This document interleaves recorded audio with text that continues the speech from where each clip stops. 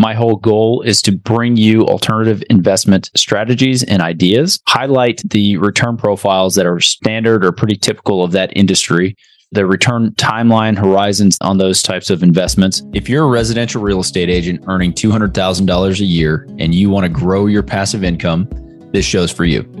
Learn the secrets other agents use and hear from experts in our field in order to guide you along your journey to investing in assets like apartment communities so that you can turn your commissions into cash flow.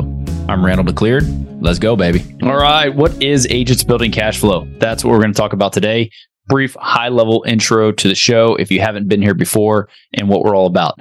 It's Agents Building Cash Flow. Called that very intentionally. We're talking to real estate professionals just like yourself who are looking to take their active income and turn it into passive income. What I'm doing on the show, my whole goal is to bring you alternative investment strategies and ideas, whether it's crypto funds, venture capital funds, what we do, which is real estate investing funds, syndications into a myriad of different opportunities that you have, highlight the return profiles that are standard or pretty typical of that industry, the return timeline horizons and that sort of thing on those types of investments, and educate you in general by bringing on experts in the field so that you can then make informed investment decisions so that you take your active income, turn it into passive income investments, and you become work optional. That's the goal of the show. I'm glad you're here for it. Let's go. Surprisingly, most of the agents we speak with got into real estate hoping to gain passive income and become work optional.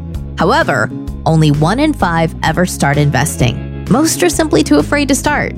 Once you get educated by listening to this show, you'll be able to overcome that fear and become the 1 in 5 who are finding financial freedom. Don't miss a single episode. If you want to stay up to date, the best way is to make sure you're subscribed. So if you haven't done that, go ahead and do it now. And we'll catch you on the next episode.